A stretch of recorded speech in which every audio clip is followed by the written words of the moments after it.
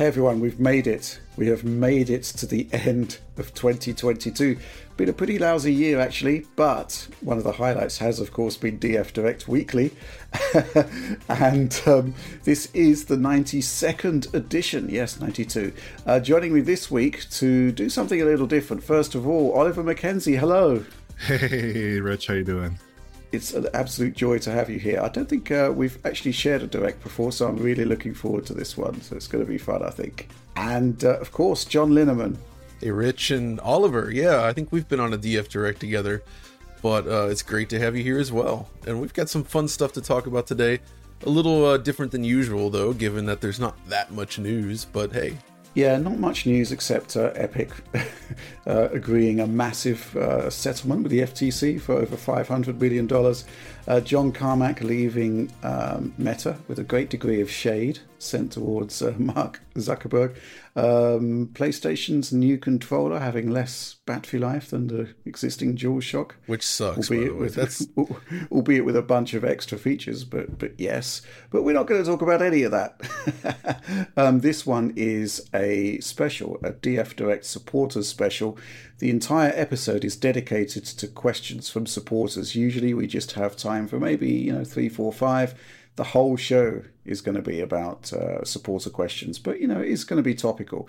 Let's crack on. Let's crack on with the first question. This one from SJ33 in brackets Jake. Hi Jake. I'm just doing that because Alex isn't here.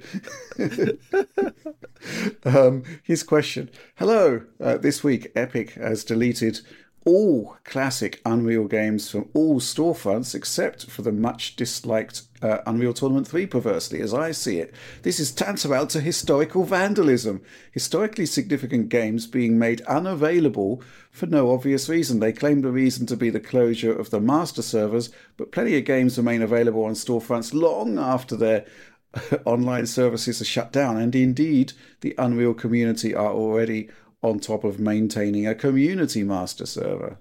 Clearly, Epic wants Unreal to be nothing more than the name of a stuttery engine. What do such delistings say about the long-term availability of our industry's history through legitimate means? Also, what memories do you guys have of the Unreal games? John, this one's right up your alley, right? Yeah, obviously. I love all the Unreal games. I do own copies of them all. And Unreal 1 is one of my favorites from the 90s for what it offered, but it's a bit of a shame to see this happening, but at the same time, as he noted, the community is already there to save the day and the stuff will remain playable. But it does say a lot about, I guess, Epic's thinking on this original legacy, but at the same time, I can't help but wonder if there's something else in the works. I don't know. Because I want to say, like, it's disappointing that they're behaving this way, but maybe they're also planning something else, right? Like, it's entirely possible. But so we don't really know yet. But I don't like the delisting of games like this from any storefront. I mean, in this case, yes, it's easy enough to get your hands on them again, but it's still not a good look. And it goes against what I'd like to see. And whether a company does this or not really just kind of seems to depend on who's in charge at the moment. Some leadership values. It's always going to be Tim Sweeney, I suspect. Certainly for the foreseeable future. Although, I mean, would Tim Sweeney specifically have made this decision? I don't know, maybe. But it seems like an odd one, given how important these games are to their legacy. It's very strange, I must say. Any thoughts on this one, Oliver? Well, most of the Unreal games are before my time, although I do enjoy a good round of UT 2004 from time to time. But I mean, it seems very unfortunate, especially considering that the IP is presumably in Epic's hands. There's no real reason to do it beyond the server issue, but that seems like something that's so easy to circumvent for a series like this. So I really don't know why they would do it.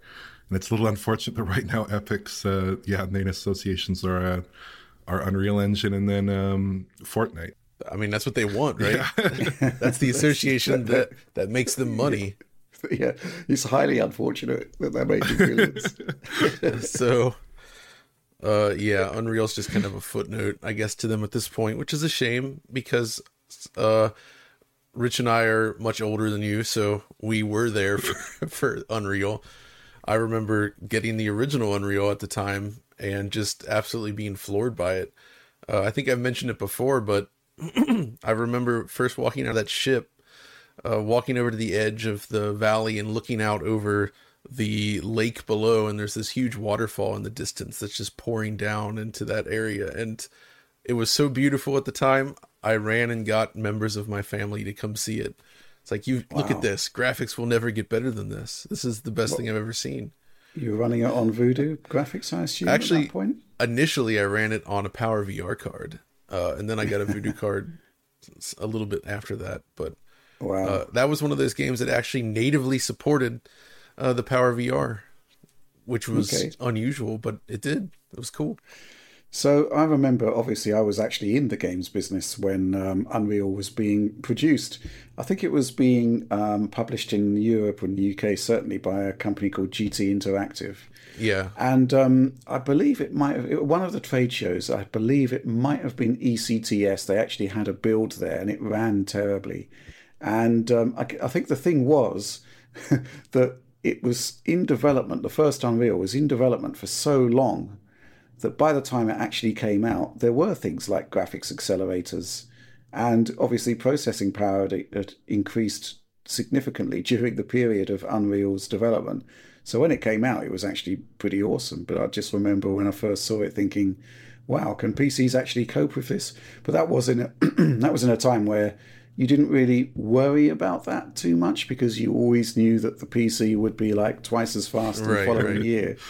But yeah, that's my sort of abiding memory about that. In terms of your theory about maybe they're doing something else with it, you know, this is sort of like what happened with the GTA trilogy, where they delisted all of the games and then, you know, as a bonus, went after all of the mods and had those taken down. This is obviously Take-Two, not Epic. But I think if you're going to be having some sort of controversial phase in your pipeline, you should actually be disclosing what's coming in future. That's true. Like, okay, we're going to be delisting GTA, but that's because we're working on this remaster, which aims to preserve and modernize the game. That would have been, you know, it would have wouldn't have made up for the egregious legal assault on modders, but at least, you know, you'd have had an idea of what's coming. So if there is something coming for those classic games regarding Unreal, then I'd have thought it would have made more sense to actually present the plan. Because right now there is no plan that we're aware of, and we're just thinking, wow, this is a bit of a crappy move from Epic. And it's not as if they're short of servers. That's the other thing, right? No, exactly. So I guess it's a kind of, you know, TBC, a to be confirmed about what's actually happening there. But in the meantime, at least the community is stepping in, and maybe that was you know, Epic's thinking, to sort of, you know, hand it over to the community. But it, you know, it should have been done in a bit more of a graceful way, I think. But yeah, interesting times. Let's move on to the next question. This one from someone. That's literally his hacker alias for this question. Someone. What was the most successful cross-gen release of the year? Will 2023 be the year that we leave last gen behind? Now, Oliver, you've covered a big bunch. I mean, you are Mr. Cross-gen. I hate to say it. Yeah. This, we've assigned you to this, and you are making the most of it. Yeah. So what do you think about this? This year it's been, I think this is the last big year of cross-gen, and I think that's mostly a good thing. And we have seen a lot of stuff coming pretty hot, like Callisto came in super hot.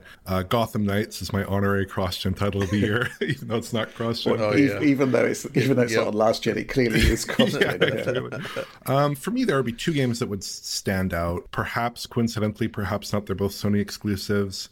Obviously God of War Ragnarok, which came late in the year, was just like a super polished experience on every console from day one. Even during the pre-release period when we were playing it, it was just coming in like super polished, super good, really great visuals on all platforms. And the other one would be Horizon Forbidden West, which scales beautifully from PS4 to PS4 Pro to PS5 in a way that I don't really think we saw from any other cross-gen titles this year, and it's still a good experience even on the base PS4.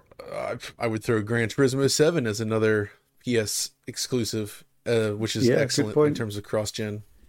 Yeah. That looks great on all platforms. But honestly, the real champion for me, I'm just going to say it, it's Fortnite. Fortnite is an amazing showcase of cross-gen in that it runs on everything from like mobile phones to the Switch. And then you've got all the new Lumen and Nanite features on the new consoles and the PC. And it covers the whole swath. Every version can play together, and it's extremely scalable. Plus a showcase for Unreal Engine 5. So I feel like that's just, I mean, it's a weird one because the game's been around for a while. So, but still, considering what it's doing, it's pretty darn impressive. What about the second part of this question? Will 2023 be the year that we leave last gen behind? I mean, Oliver, your Callisto Protocol video basically screams out that, leave it alone. Leave those old machines. Let them, put them out to pasture.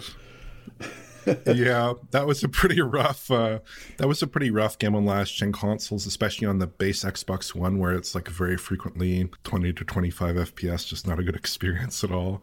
And you can definitely see it in every aspect of the game design, like from the assets to the loading times to everything. It just feels like a game where the last gen version is something they had to produce it, but it doesn't feel like they really should have, in my opinion. There have been some pretty rough cross-gen releases, and I think in part that speaks to the fact that the current gen adoption rate has been very high and that sales seem to be very tilted towards current gen games. And I think a lot of developers are dropping those titles and they're having trouble development because of COVID and other factors. So I certainly hope this is the last year of major cross-gen development, and it does seem to be that way going into 23. Yeah. John, you've been like wanting to see the back of the old machines for years now, right? Yeah, and I think it's increasingly going to be the case next year. Most of the big titles that we know of do not have last-gen versions planned for them. There's still going to be some, of course, but I think we're finally reaching that point where it's slowing down to the point where I think developers are more comfortable releasing exclusive for the new generation of consoles. So I'm extremely happy to see that. It'll also ease the burden on them because, if you're shipping a game across all current consoles right now, that has to include the mid-gen refresh from last gen. So you've got 4 types of Xbox, 3 PlayStations, the Switch, and the PC that you have to contend with. That's a lot. There's so much that can go wrong there, and often does. And it just puts extra pressure on the team at launch for all these versions that I think is not really worth it at this point. So, yeah. Actually, thinking about the Callisto Protocol, Oliver, it was, and the Matrix Awakens did it as well. Cutscenes running at 24 frames per second. I didn't put it on the sheet, but I just was reminded of this question from Juan Casanovas. He's basically saying, I was wondering, with the cinematic 24 FPS cap on last gen machines on Callisto Protocol, is it possible if you set an Xbox One X to output 120 hertz, could you mitigate the judder? Because 24 hertz is, well, times it by 5, you get 120. Yeah. So that could be one way to mitigate the 24 FPS judder. Oh, absolutely. That would work. He wants to know if we tested it. We didn't test it, but no. But he's also asking if it's good for streaming content at 24 FPS. So this, if you double to 120 hertz instead of running at 60, that would kind of work, right, John? Sweet. When he says streaming, what does he mean? Like, well, let's say you're watching Netflix and you've got you've got a 24 FPS movie. Yeah. I mean, that works as long as it engages that mode. I mean, that's how the Blu-ray standard works, right? It engages on these TVs, usually the 120 hertz mode, but with the, repeating a frame 5 times, basically, to get even cadence. So, okay. And that's kind of how it's always worked. I mean, my old Pioneer Plasma has a 72 hertz mode exactly for that reason. So you can do 1080p 24 playback without judder. So, I mean, yeah, and that would work for games. Just to reiterate to developers, please don't do that. Please don't do 24 FPS caps. Let's move on to the next question. This one from Alvin Geno. Very simple question, this, but I think it's worth answering. Hello, DF staff. Regarding shader compilation on PC, have you ever talked about why PCs seem to have to actually compile shaders while consoles are able to just run the game? If not, I would love to hear your thoughts. Thanks. Fairly straightforward, this one, right, John? Basically, with a fixed platform, compiling the shaders is built into the build process on Unreal Engine. Precisely. Right? so it just works. Yeah, they've pre-compiled them and they just ship it with it. That's it. Yeah, It's I because mean the the thing hardware is a is, fixed platform, so they know yeah, exactly what it needs to run on. yeah. One of the greatest strengths of the PC is the diversity of hardware. But what it means is that those shaders need to be compiled for every single graphics card. And if the driver changes, I believe that the shaders need to be Yep, yep. recompiled again. It's a big problem, but I think honestly think things will improve in 2023. It kind of feels like the whole shader model almost needs like a rethink or something. I don't know.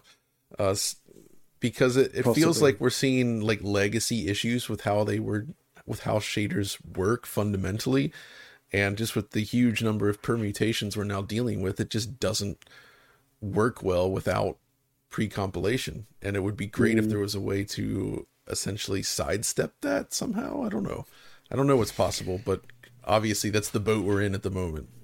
Yeah, it's just kind of baffling to me that we've got amazing PC hardware press out there, and we're still seeing bar charts showing games that have got stutter struggle, with bar charts going up to like 200 FPS, and it's like a 4090 can go down to 20 FPS on your first playthrough. It's just like pretty Yeah, bad. I But to me this suggests, and I think this is the fundamental difference with a lot of benchmarks that you see out there, is that when people are benchmarking something, they're doing it purely for the benchmark. It's not about playing the game, right?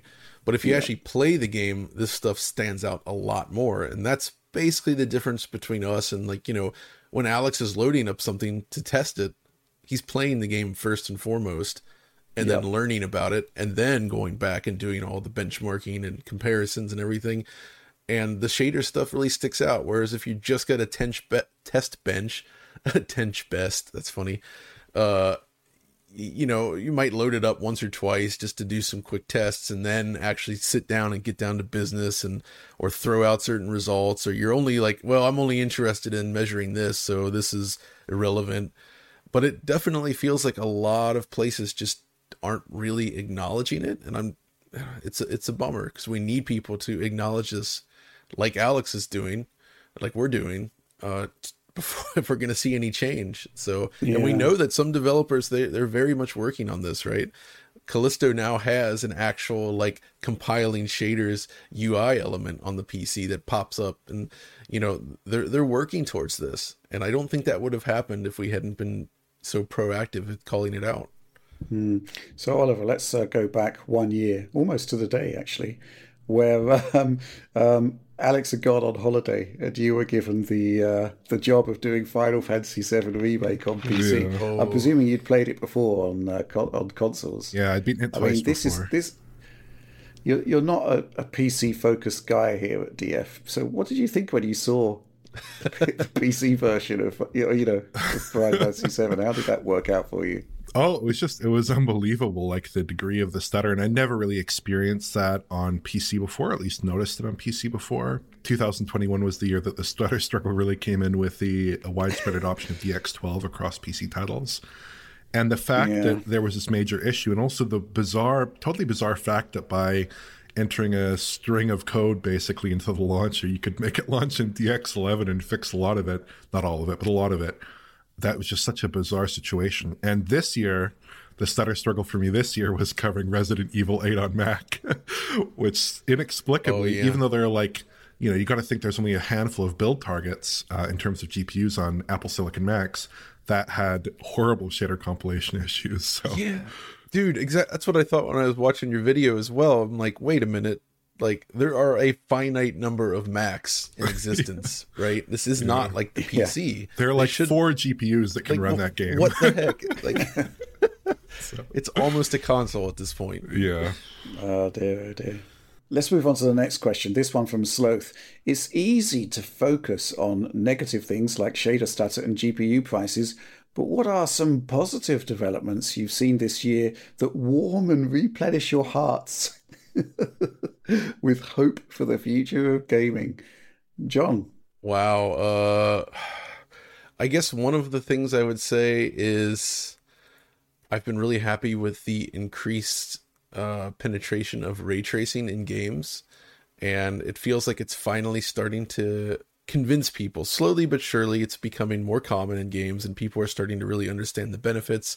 And I think we're on the cusp of it becoming much more of a normal thing with as Unreal Engine 5 titles begin to ship, and we see, software or hardware accelerated Lumen, depending on their targets. I think it's just going to become the norm. And I guess, with some games, we're still going to have that trade-off where you've got to sacrifice RTE for more performance or whatever. But I think developers are becoming increasingly capable of extracting decent ray traced results out of the consoles, but then also offering much higher end modes for PC users to enjoy. Now, I do think the waters have been muddied a little bit with stuff like the Witcher 3 update, which has its own performance limitations. I wouldn't place the blame on ray tracing in that case. It's just some of the decisions they made have resulted in a very heavy game. But, I'm thrilled to see that. Plus, we've seen a number of games start to...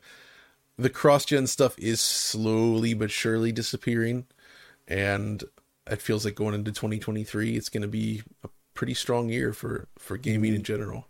Oliver, positive things from 2022? I think in line with John's comments, one thing that I really enjoyed about this year was the fact that we saw so many ray tracing updates for major titles.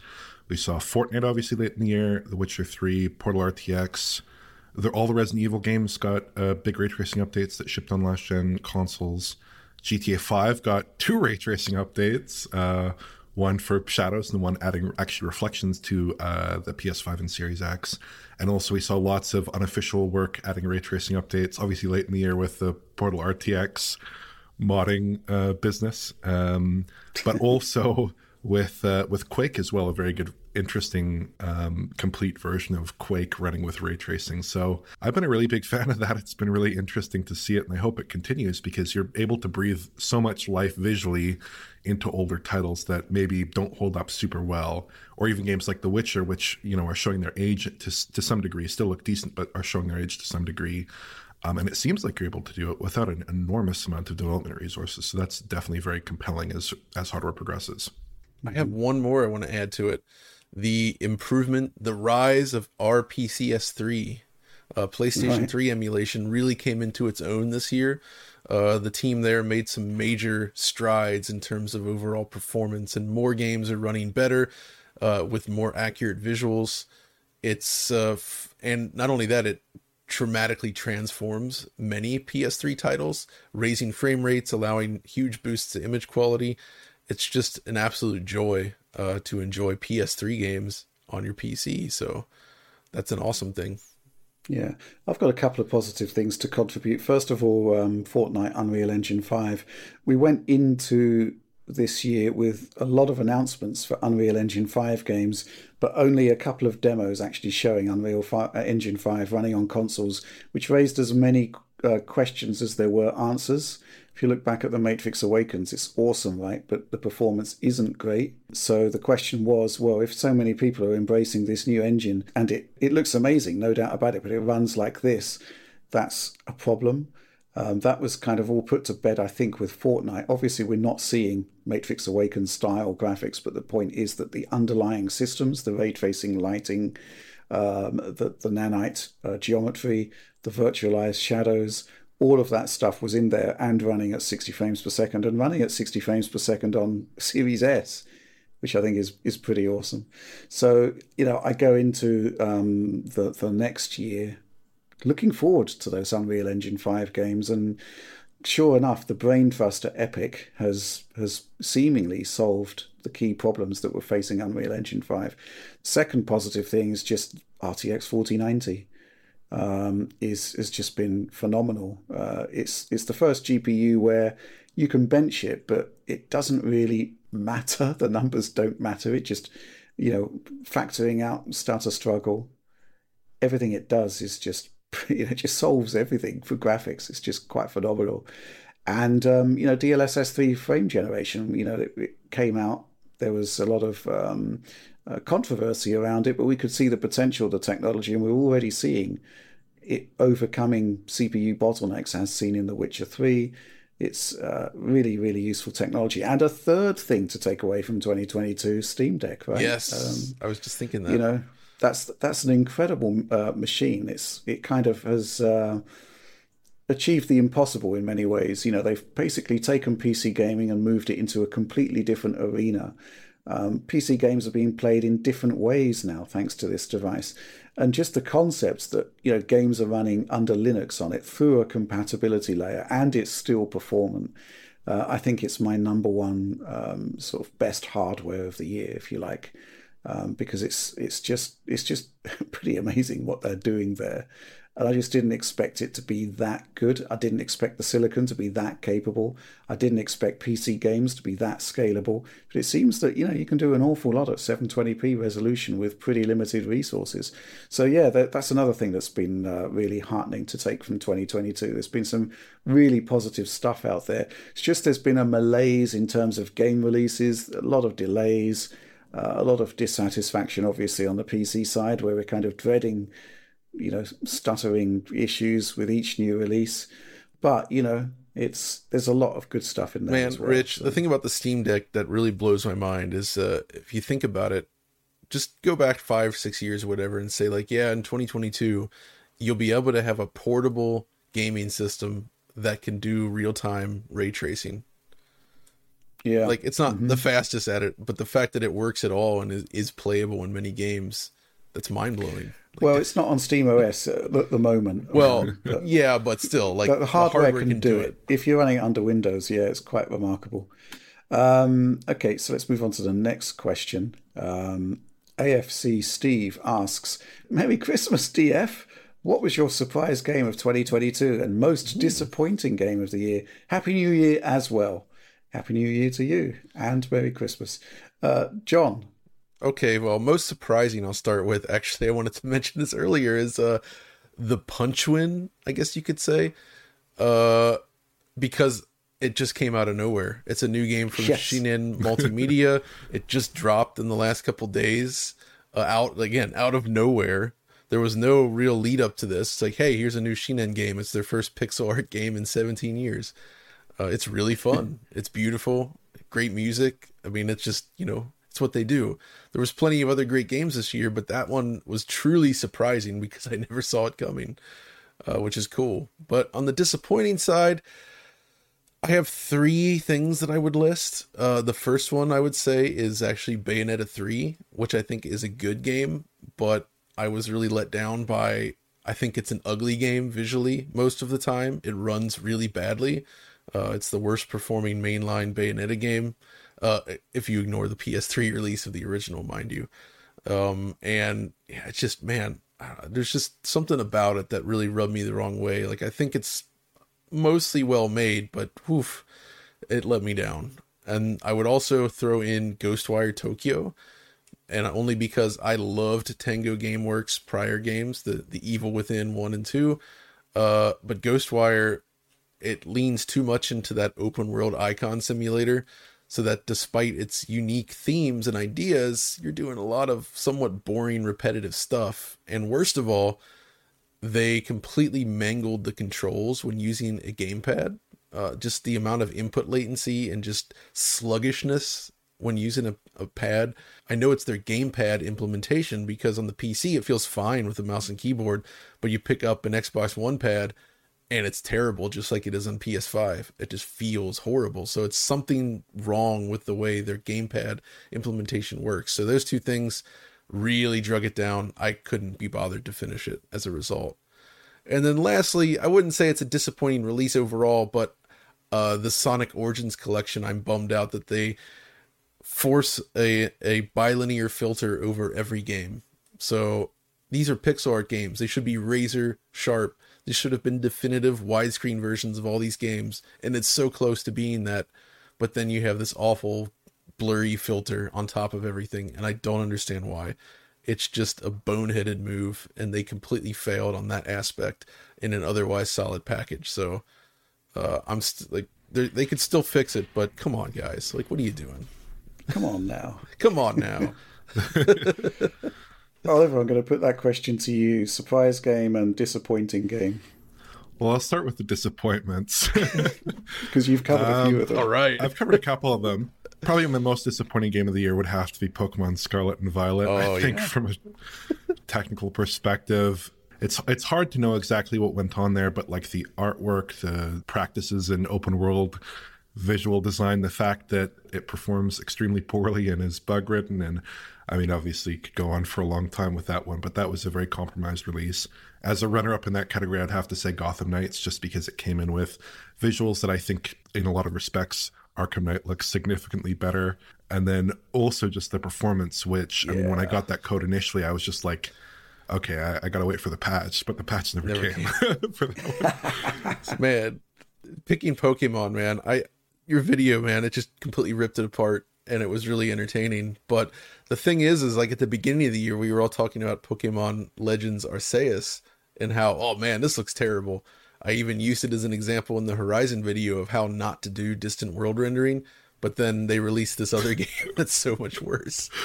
It makes Arceus or Arceus, it makes it look like, I don't know, Cyberpunk with ray tracing or something. It looks so much better.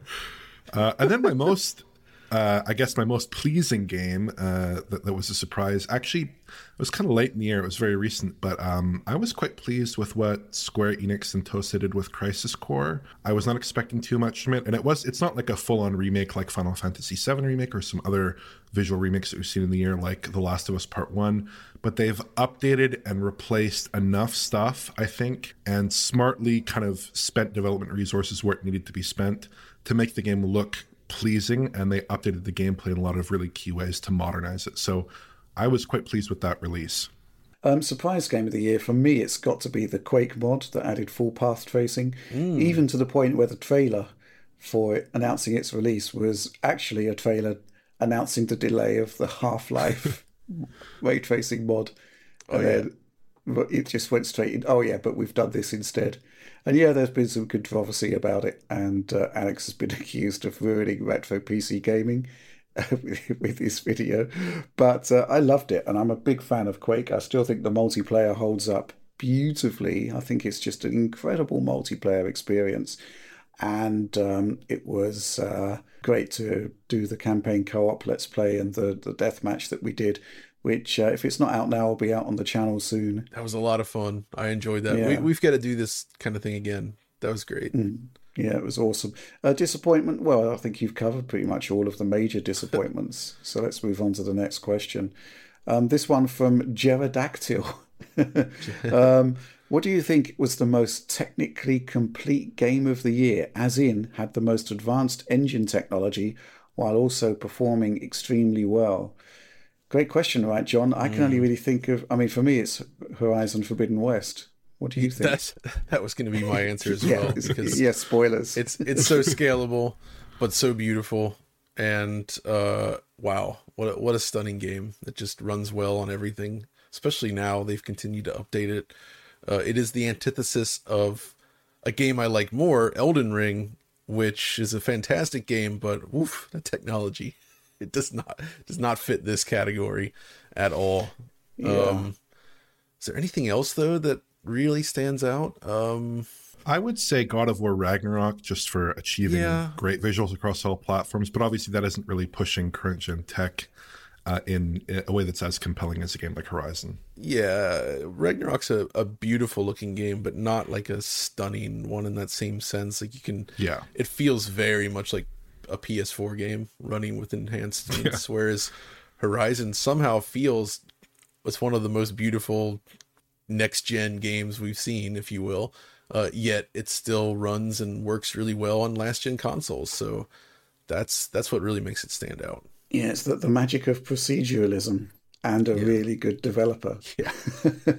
Yeah. Horizon's an interesting one because when it launched, it was one of the few games when it launched. I guess Callisto is another one where initially, at least, we preferred the 30 FPS mode simply because the detail level that you got was just unbelievable, to the point where it looks like there was actually too much detail to be pushed into a 4K canvas. You had that kind of negative LUT bias effect to some of the effects there. But I think the thing that really interested me with that was how they didn't just sit there and let the 60 FPS mode be kind of like the poor relation in terms of visual quality. They actually went back to it, massively improved it. It's compared Yeah. to launch, that 60 FPS mode. Wow. And now the 60 FPS mode, I think it's fair to say, is the best way to play. What do you Yeah, reckon, John? they completely changed the way they handle anti-aliasing, basically. They Yeah. re-architected it to solve those problems based on the response from the community. And I mean, what the heck? That's some amazing support right there. So good on them for that. Yeah, and But also 40 FPS and Yes, VRR modes, and just it was exactly. amazing, the post-launch support. yeah, the VRR situation with Sony has been quite interesting, hasn't it? Because we went into this generation with PlayStation having no VRR support at all. And the amount, obviously the games were pretty performant anyway. So it wasn't a massive miss. But when a game didn't quite hit the target, you kind of think, well, VRR would have sorted this. John, what do you make of their approach to VRR? Because it's actually different to Microsoft's, which is basically, okay, just let the system handle it, do whatever you like. With Sony, they actually are looking for curation from the developer to actually utilize those modes more effectively. Do you think they've been successful there? Yeah, I'd say they have because, you still have system-wide VRR that runs in just Yeah. about all games, but I really like these specific implementations. I think it's really smart because unlocking the frame rate, say above 60 or, doing some of these very specific modes doesn't make sense if you don't have VRR. You wouldn't, some people You might wouldn't argue, want it. yeah, lower input latency, but it ends up looking bad. But just unlocking these features when connected to a VRR display, I think is the way to do it. And I think the Xbox should adopt that as well. It might be tricky, but I think the way they could do it on Xbox is essentially just put an option in there and make sure it's clear what it does so that, because they can't really detect whether the system's on a VRR screen or not, I think. But you could still put an option in Yeah. there for it where it's like, hey, if you turn it, we Yeah. recommend this option if you're using a VRR, and you can turn it on. I think Yeah. Asobo for Flight Simulator, they had a VRR mode and it used some sort of heuristic algorithm to figure out whether you've got it enabled or So not. they kind of went, they found a workaround. Yeah, but it still wasn't Clever. ideal for Flight Simulator because of the CPU stutter. You can't Yeah. VRR your way around that. No. That's a super heavy Yeah. game. Okay, well, let's move on to our next question. This one from Viet Nick. Considering a good amount of hyped games releasing for consoles come with their own form of TAAU, what exactly were we waiting on FSR 2.0 for? I think, well, there is that, but we're still waiting for Microsoft's machine learning upscaling solution, which has been in development for a long time. At some point, we'll need to check in with Microsoft to see whether that is actually still an active area of research for them. I think the thing to bear in mind with FSR2 and Epic's TSR, Temporal Super Resolution, is that these are kind of like a generation beyond TAAU. Yeah. They're doing more. They're basically able to get better results from lower resolutions. They're able to produce better results often than native resolution rendering in select scenarios. I don't think it's either of those solutions have quite matched up to DLSS just yet. No. But they do seem to have a sweet spot when outputting to a 4K resolution from a lower internal base resolution. And Oliver, you saw this on Scorn, I believe. Yeah, I've seen actually quite a few FSR2 titles this year. I think Scorn was the first one that we confirmed the use of FSR2, which I basically did by looking at the PC version and doing various tests, including disocclusion tests and looking at artifacting on transparencies. And that was a little bit of a more conservative upscale. So you had it going from basically what seemed like a lock 1440p to 4K. So not a super aggressive upscale. But we've seen later in the year with Forspoken, the Forspoken demo, which does seem to be using FSR2 as well. And that is working from some much more aggressive resolutions. I basically like the performance mode, it's averaging like 900p. In the ray tracing mode, it's averaging about 1000p or so. And that actually does a pretty good job of bringing that to a 4K resolve from a normal viewing distance on a large television. It is reasonably 4K-like. Like you can definitely see reconstruction issues, but it's very good considering the relatively low internal resolution. And I think that's really the big takeaway from FSR2 and TSR relative to TAAU or checkerboarding is basically that 4 times resolution scale, that 50% scale on each axis.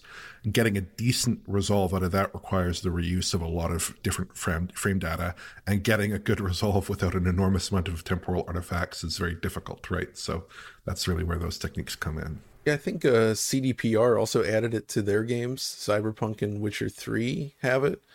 I think the main reason that TSR and FSR2 are useful for console developers is for those teams that weren't planning to develop their own solution. Like, I wouldn't see Insomniac, for instance, abandoning what they've done, because I think it's very good and it probably will be improved, but most studios aren't going to be crafting their own upsampling methods, right? So just having these are additional tools in the toolbox, so to speak.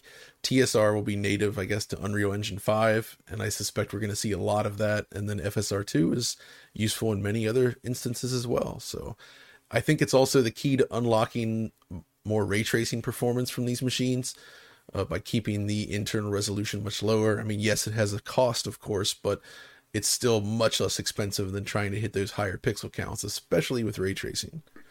Yeah, we saw on the performance RT modes in the Insomniac games that it works.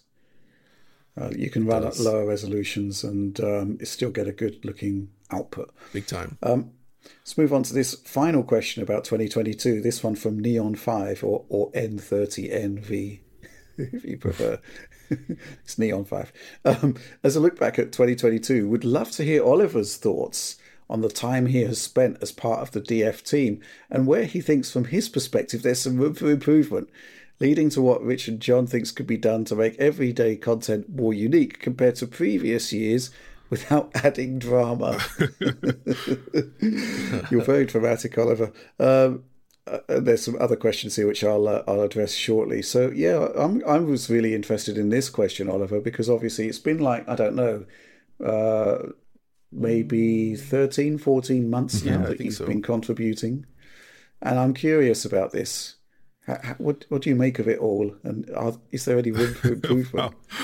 Yeah, I mean, it's been super fun covering all the games that I've covered for DF. I think there's been I went back through the other day and there's going to be like 50 game analyses, if not a little bit more. And then the DF Directs, obviously, and lots of other stuff. It's been super fun, and it feels like something that I kind of came into and had a pretty good idea of what I was doing reasonably quickly, but I definitely do think that a lot of things have improved along the way. My production process now it feels much more natural. And yeah, I don't know what room for improvement there would be. I can certainly take criticism and whatnot. So if anyone has any... No, I'm not sure. I think he's maybe thinking how a fresh perspective on Digital Foundry could actually improve content across the board. So I don't think it's a critique of your specific input, but rather, a fresh look at what we're doing and maybe ideas on how we can do things differently.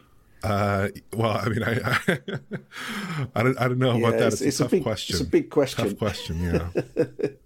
It's something we'll need to talk about maybe in a strategy day early next year. Because there's things that, we can basically now, after a year... This has actually been a really interesting year because there haven't actually been that many games. Mm-mm. And yet we've seen a lot of websites losing a big chunk of traffic because they don't have that material to work with. But we haven't really been that badly affected, to be honest. We've kind of trundled along and done our thing, and everything's kind of worked out okay. But at the same time, I always believe that there's room for improvement. The reason I'm still in this game after decades is because I always want to do better and do new things. And tell new stories and, come up with new angles. That's kind of like what keeps things fresh, what keeps things exciting. And sometimes it's just, a natural thing from staff members that just transforms the entire way we do things. And I think John played a big part in that, because when we started out on YouTube, we didn't really know what we were doing. And John actually... I think championed the kind of narrative way that we present now, rather than just presenting data, which was the initial sort of route forward. And it is basically, I always liken it to like a car review. Fundamentally, if you're just going to tell people what the 0 to 60 time of a car is, then you have a data point, but you don't actually have any perspective on what it's like to own the car. And that's kind of how we change things and turn things around at DF. I would say the initial YouTube offerings were pretty much like the equivalent of motion bar charts, if you will. It's just, Sure. there wasn't much to it, but yeah, I thought it was fun to try to tell stories, have some fun, add more narration to it. I mean, before we even did that, I think there was actually another mysterious member of DF that was with us for like 2 weeks that was going to do like video content, who then bailed after he's like, nope. And then we kind of had to shift gears again. Yeah, there was, so many ideas for what we were actually going to do with Digital Foundry at the beginning. We approached a number of people, and we were, there was kind of more of a different style of mix to begin with. It was like, what is Linus doing? Should we be doing something similar? Should we be getting in better presenter type people? That was one approach that we tried. It didn't work. The content never even hit the channel. So yeah, there's a lot going on in the history of DF that maybe we'll talk about at some point. Yeah. But we kind of hit our stride, I think, sort of 2018, 2019, and then 2020 when we had the new wave of consoles arriving. That's when things really took off. But I'm going to go back to Neon 5 here with, he's got a follow-up question. Oh, yeah. He's asking about my 1 gigabit internet connection, and he's wondering if I've had any fun with streaming services. I did actually try xCloud the other day, and it was certainly a lot better than I've experienced before, to the point where I was actually playing Fortnite on it because I was kind of curious to see whether you get the Lumen Nanite experience on streaming, and you do. But yeah, I wanted to give it a go. It actually worked out okay from a latency perspective, but I do think that when you're using a controller, it hides a lot of lag, just by the nature of the controller itself. What I did note was quite a lot of macro blocking breakup, which looked to me like a bug in the decoder on my side, because I've never seen it before. So I think if I'm going to go back to that, I'd probably have a go with Edge, since it's kind of like the natural home of Microsoft. I still wouldn't want to play games like that compared to having an actual Series X here, though. But, GeForce Experience, GeForce Now, rather, I'm kind of curious to see how that would hold up with my new connection. Wow, so many questions here. We're going to move on now. Questions about 2023. And this one from Helvetica Bold. I love this name. I'll be Comic Sans. Games and hardware in 2023 is going to be really stacked. If you had to pick one thing you're looking forward to most in 2023, what's it going to be?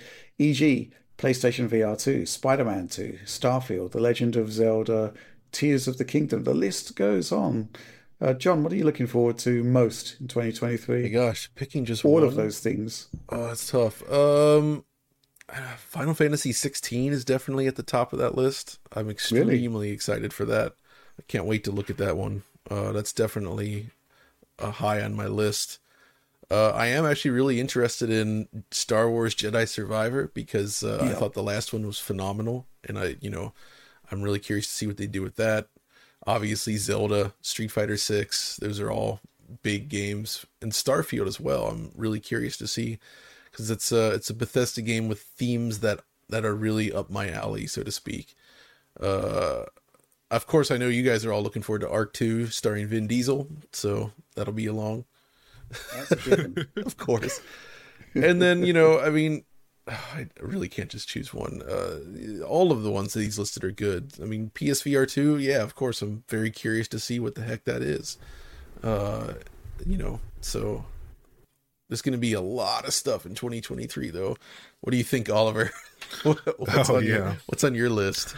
My number one is probably, Final Fantasy VII Rebirth, I think it's called. The next installment in FF7 Remake. Oh, is that happening? Late 23 was the putative date for it. So that's That pretty would be great. Yeah, I think that'll be really exciting. I love what they did with the remake in 2020. I'm Me super too. looking forward to that, especially with the larger focus and the PS5 exclusivity. I think that'll be a really interesting game, and what they've shown off so far, while very limited, has definitely got me excited. Obviously, Zelda's got to be up there, Starfield's up there, but also some remakes. Resident Evil 4 remake is coming out, I believe, in Oh March, yeah, of course. and then Dead Space is coming up pretty fast in January, so I'm Oh, looking forward to that. you're right, man. There's some good stuff I coming. mean, 2023 is stacked. I mean, we Yeah. had a pretty lean time of it in 2022, but next year it's just going to be so many games, unbelievable. Yeah. Going to be rushed off our feet. Yeah, for me personally, Spider-Man 2, I'm really curious to see what Insomniac can do with the next generation of their engine that isn't in any way beholden to the last generation at all. Had a hint of it with Ratchet and Clank, but I think it was just a hint. I'm just really looking forward to what they're doing there. Let's move on to the next question. This one from Malik Graves Pryor. Nintendo Switch has been on the market for almost 6 years and sold 114 million units globally to date. Because Nintendo has had a 5 to 6 year console release cadence since the GameCube, however, I think we're very likely to get the Switch 2 in 2023. Given the Steam Deck Ain Odin Pro and Aya Neo tech, as well as Nintendo's history of not pushing the technological envelope, what kind of Switch 2 do you believe will be realistic for 2023? Tech specs, performance relative to Tegra X1, display resolutions, etc. John, interesting question, right? It's still not confirmed as to whether we'll actually get the next generation Switch. Don't next believe year. we're going to get this in 2023. I'll just say that much. I would be really interested to see it. I hope it happens. I certainly think, based on some of the sell-through figures I've seen for Switch, it is losing momentum. It is at the end of its life cycle. And I do think it is time for a sequel, for a revised version. We've also had the Jetson Nano, which is hosting a processor that really looks like the next generation Switches. Yeah, essentially, they've cut down the main Tegra chip for automotive, and I'd say it's at least twice as powerful as the current Switch, but I think it's got to be more than that to justify. But the concept that it's not super powerful kind of suggests to me that it might be the next generation Switch. I think every time a new Nintendo product comes along, everybody looks to the state of the art in technology. Now, it's true that in this particular case, they will be using a new processor, but at the same time, Nintendo aren't really interested in ray tracing. They aren't really interested in, absolute state of the art. They'd take longer battery life over that every single time, and just rely on the skills of their developers to work with whatever hardware they're given. So I don't think we should be expecting anything major from a Switch. But John, did you have something to add there? So I think at one point internally, from what I can understand from talking to different developers, is that there was some sort of mid-generation Switch update planned at one point, and that seems to no longer be happening. And thus, it's pretty clear that whatever they do next is going to be the actual next generation hardware. I don't think it's going to be 2023. And I think Nintendo itself is probably likely very nervous about this transition because, let's face it, their last few transitions have not gone well. GameCube was a flop, and then they had the Wii, which is a huge success. But then they tried to do the Wii U, and it was a miserable failure. And now they have a success again. How do you make that transition while keeping that audience happy and make it exciting again?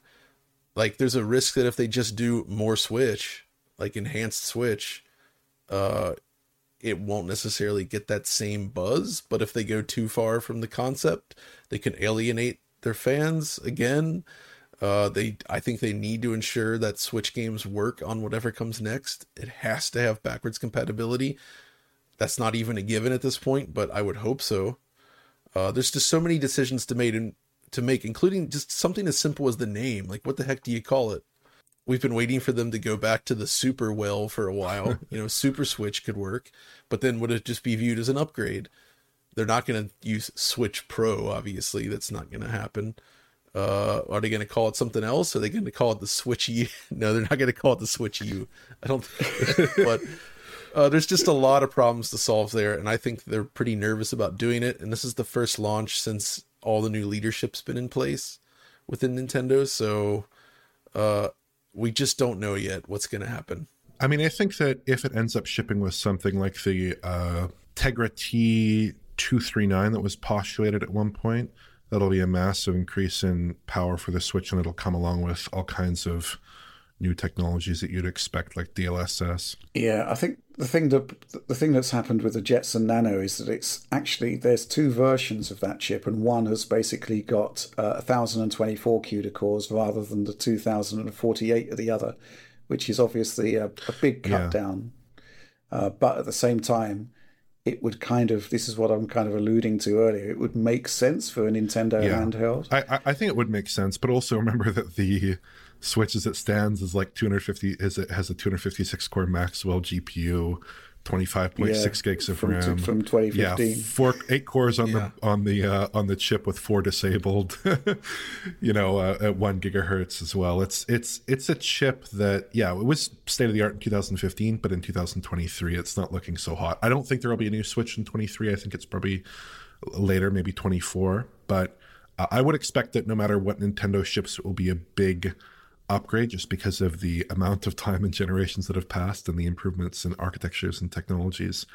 But it remains to be seen exactly how they handle that transition. And I'm nervous, especially after PSVR 2, about the possibility it might not natively play all Switch software. I mean, PSVR 2, the situation makes a lot of sense because the entire tracking system is different. The way the controllers work is completely different. I mean, the button, when you're in VR and you see like a diagram of the Move controller and you're using like the PSVR 2 ones, like the whole thing just falls apart. There's a lot of reasons why I think it wouldn't work well there. But with this, I think there's a much better chance. The big thing I think they need to get right is that it needs to be the equivalent of the Switch in 2017 in relation to other consoles in the market. That is, it needs to be possible to run PS5 and Series S, I would say, quality games on this portable machine with the obvious cutbacks, but developers need to be able to easily bring those projects over to whatever Nintendo does next.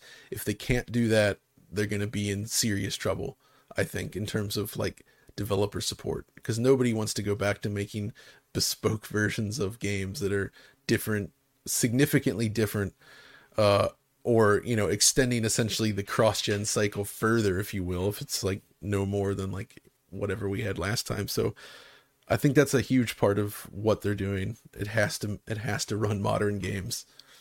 Yeah, interesting question, right, John? Because they can't go back from the Switch model. They've switched internal development to one specific platform. Yeah. To one specific platform. It used to be the case that they had developers assigned to mobile and they had developers assigned to console, but now they're all in on Switch, so they can't go back to any other model. They're all in on the Switch concept, I think.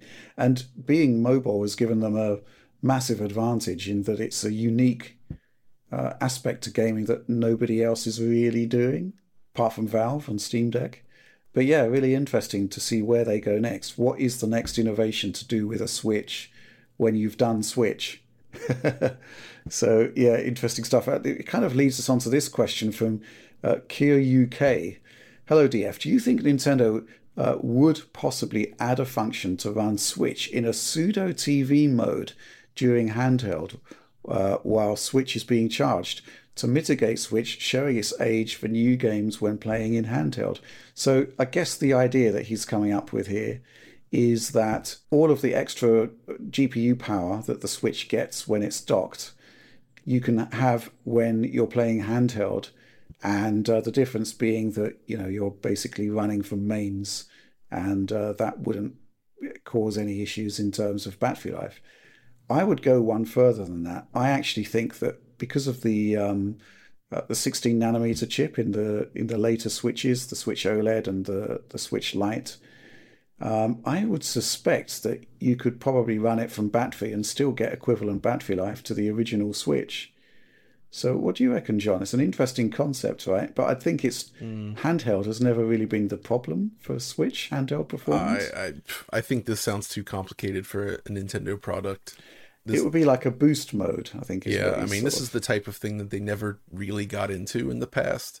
Like the 3DS, for instance, with the new 3DS, it was a much faster machine, but they never allowed prior games that weren't designed with new 3DS in mind to take advantage of that power. You needed to rely on homebrew to do it. They could have easily done that, though some games did have bugs, so I'm sure that's why they did not. But I don't know. I feel like Nintendo doesn't like just having two modes is already enough for them, and like adding in additional permutations seems very not Nintendo. Yeah, I'd Okay, love fair something enough. like this, but it's so un Nintendo relative to what they Yeah, do. it So really is. yeah, You can do it with a hacked you console, can. Yeah, Yeah. yeah. straight off the bat. Yeah. Let's move on to the next question. We're moving into general Q&A now. This one from Trans Tech Girl. Slightly less short, but just as sweet. What are your thoughts on the possibility of AMD's DLSS 3 frame generation competitor being capable of running on current gen consoles? Even if it could, would it be Mm, worth it? John? I don't think that's necessarily going to happen. I mean, if it could, maybe, but the thing about frame generation though is like it's mainly useful for targeting really high frame rates, which would still be tough on these machines. But if you're going from say like 30 frames per second up to 60, at least based on our experiences thus far, I think the input latency is just going to be a problem and it's not necessarily going to be worth that. So I don't know. I mean, it's not impossible. And we've seen experiments. Do you remember that old LucasArts experiments with Absolutely, Yeah. yeah. yeah, that never came to fruition, but developers have been thinking about it, so it's not impossible to think that somebody would try something like this on a console, but AMD's new solution, it's hard to say if that would actually be applicable to any of these machines as they are there, but I don't know. I mean, if it's good, if FSR3 is good, and if it's performed enough to run on console, I imagine we will see it That's on the yeah, console. that's the problem. But in terms of the Yeah. targets, I do agree that for frame generation seems much better suited to 120 FPS and higher outputs, or even like 80 FPS than 60 in a lot of titles. Maybe for some slower games, it would actually work pretty well in the consoles, provided the cost is not too expensive. But this is like supposition on supposition. We need to see FSR3 first because Yeah, it's exactly. we don't know how good it is. Maybe it's fantastic, but we have to wait and see there. I mean, NVIDIA itself still has the problem where if you're not using a G-Sync monitor, you basically can't run with V-Sync. If you do, the input Yep. latency cost is significant. They can't assume you'll have such a display with these consoles. So, I mean, theoretically, somebody could take the Sony like approach and like, hey, if you have a VR screen, do something with this. Maybe, I don't know. But yeah, we'll just have to wait and see. Yeah, I don't know what to make of this because we still don't really know what FSR3 is. Yeah. We know that We it's got don't. the potential to double performance. So, the obvious candidate is frame generation, right? But we don't know anything about the implementation, how it's going to work, when it's coming out, crucially, how much the cost is on the GPU. Yeah. Potentially, the other thing, of course, is that doubling from 30 to 60, which would be the best use case scenario for a console, would present profound latency problems based on what we know of frame generation. Maybe AMD have got something cooking that's different that would alleviate these problems.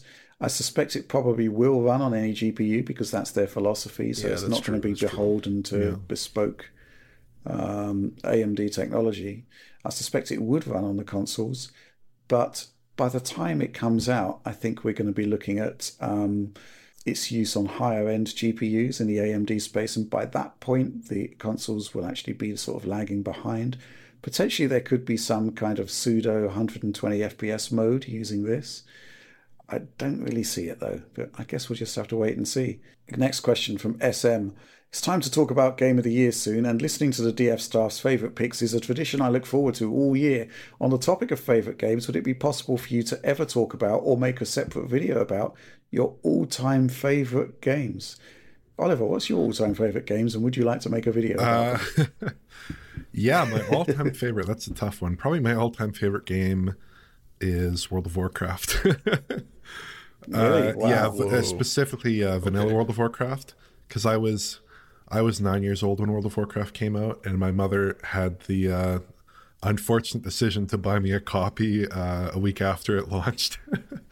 I haven't played very much of the recent stuff, but yeah, I would love to do a video at some point, perhaps covering that, or Vanilla WoW, or they did World of Warcraft Classic recently. Yeah, I mean that would be up there, but it's sort of a weird game to cover from our perspective. Yes. John, can you see this concept working? It could be fun. I don't. I'd have to think about this. There's a I'm complete still. lack of enthusiasm in that response. I'm still bemused by World of Warcraft being mentioned because it's like it was such a popular game, and I've only ever played like 20 minutes of it ever, and I hated it. So I was like, and it Fair just enough. it's like Roblox or something to me, where it's just this, or Minecraft that just exists in this other world, and it's the most popular thing out there, and it's not for me. But Okay. yeah, doing a top games of all time list could be fun. It would just take a lot of time and thought to come up with that list.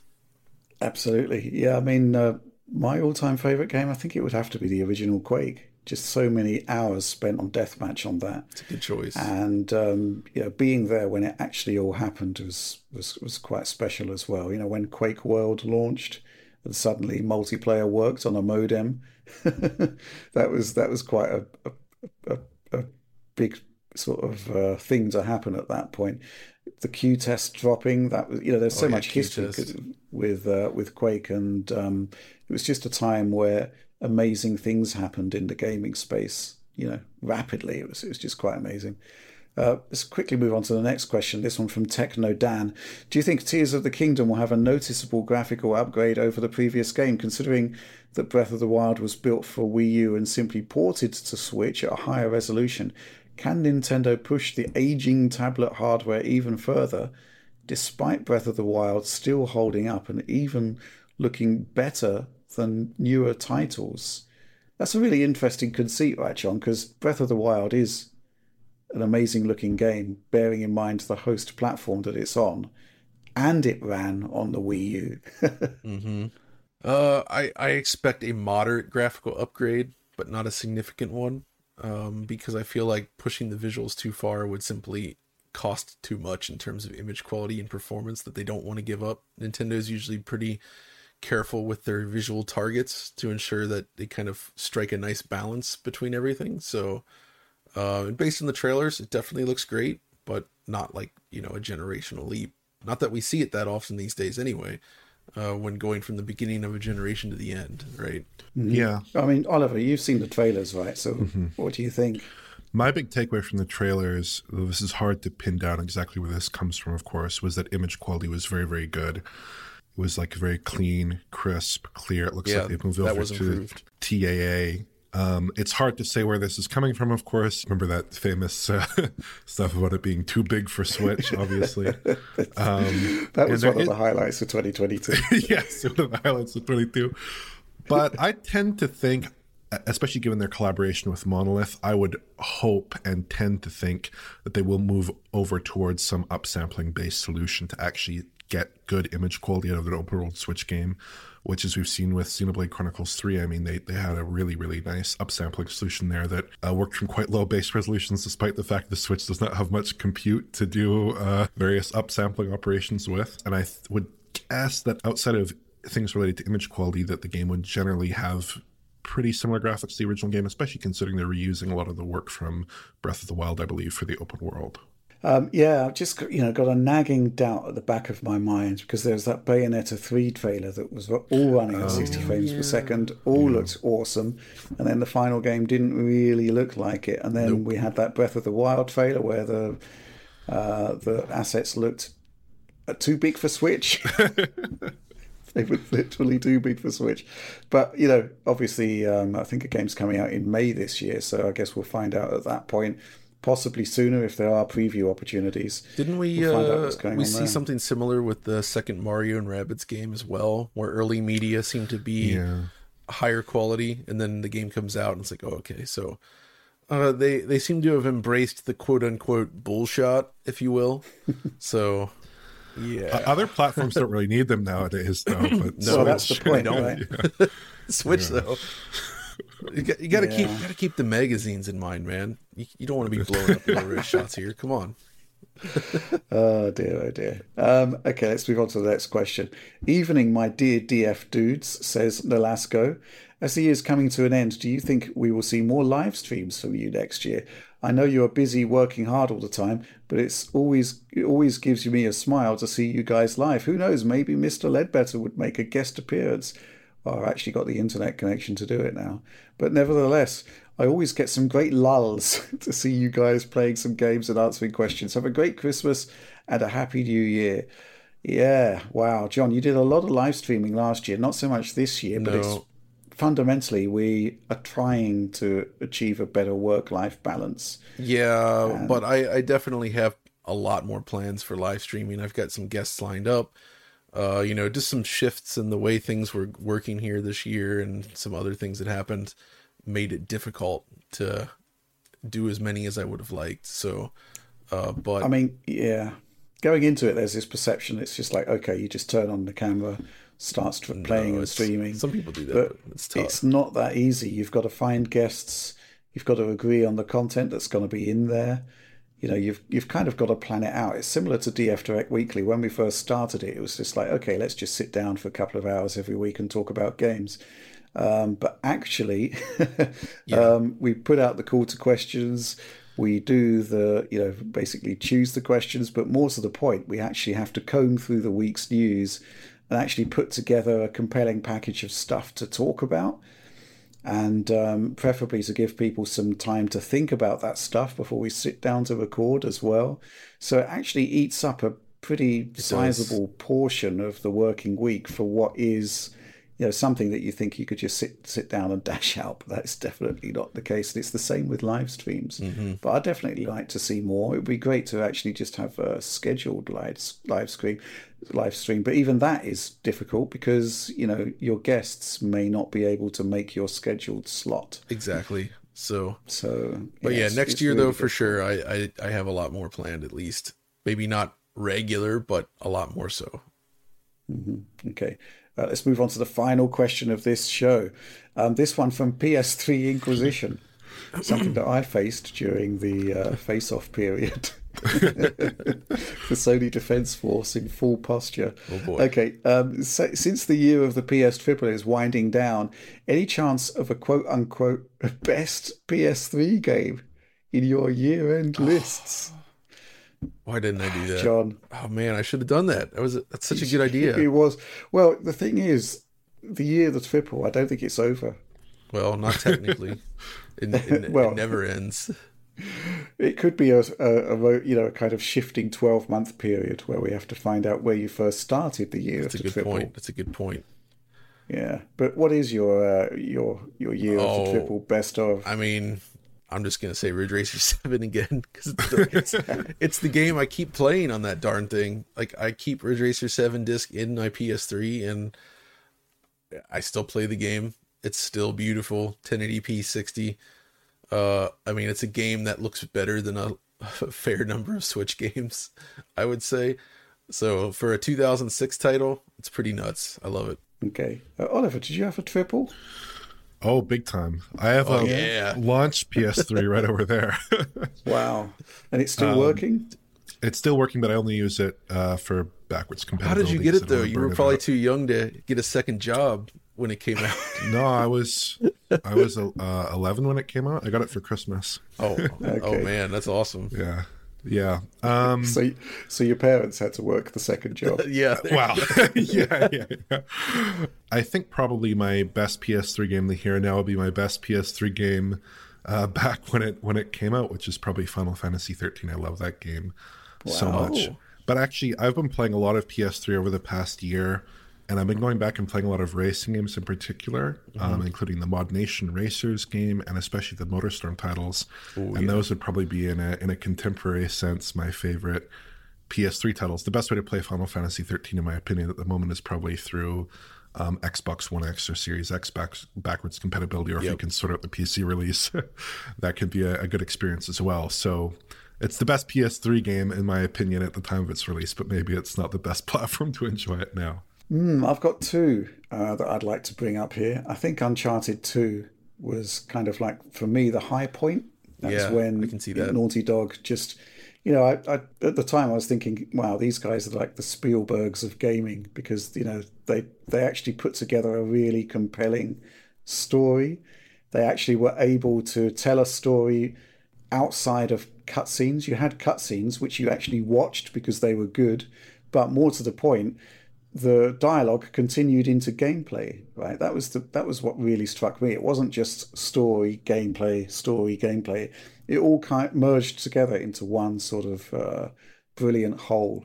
It's remarkable, bearing in mind some of the absolutely phenomenal things it did. But Uncharted 3 wasn't as good for me as Uncharted 2. Even though they were doing stuff like the ship level, which is just nuts, absolutely nuts. Yeah. But Uncharted 2 for me was where everything came together on the triple. The other title I'd like to point out as a bit of a star, I think Super Stardust. Oh yeah, Pure arcade experience, which was brilliant at launch, but then they went back and made it full 1080p, which I think is just phenomenal. And the reason they made it full 1080p is because they'd also effectively mastered 720p 120 for stereoscopic 3D. So that was, just a phenomenal game. And it's kind of the title that, for me, put Housemarque on the map and made me look forward and continue to look forward to every single game they do. And they rarely disappoint. I think I scored that one, the full 1080p's in that video too. As well, you should. But yeah, that's where I stand as the year of the triple winds down. But I don't think we've seen the end of the triple. It's just too good. Okay, that's it. That's all of the questions. We've gone through a ton of them. And this is just even still a sampling of the amount of questions that we get every week when we ask for submissions for DF Direct Weekly. But it's been great just to be able to do a bit of supporter fan service for this particular Direct. And keep those questions coming. And of course, if you want to get involved, please do consider the DF Supporter Program. You can basically submit your questions for consideration on the show. You get early access to the show every single week, and it's just part of all of the amazing things that we try to do on the DF Supporter Program. But that's it. That is indeed the end of the show. Like, subscribe, share, as usual, ring the bell, blah, blah, blah, blah, blah. But I think just from all of us, it's been a pretty punishing 2022, and on the flip side, though, we've had more support from the audience than ever before, and that's true. Hugely appreciated. So thanks so much for helping us through some troubled waters this year. But that is it. That is the end of the show, and for us, the end of 2022. And we'll see you next year.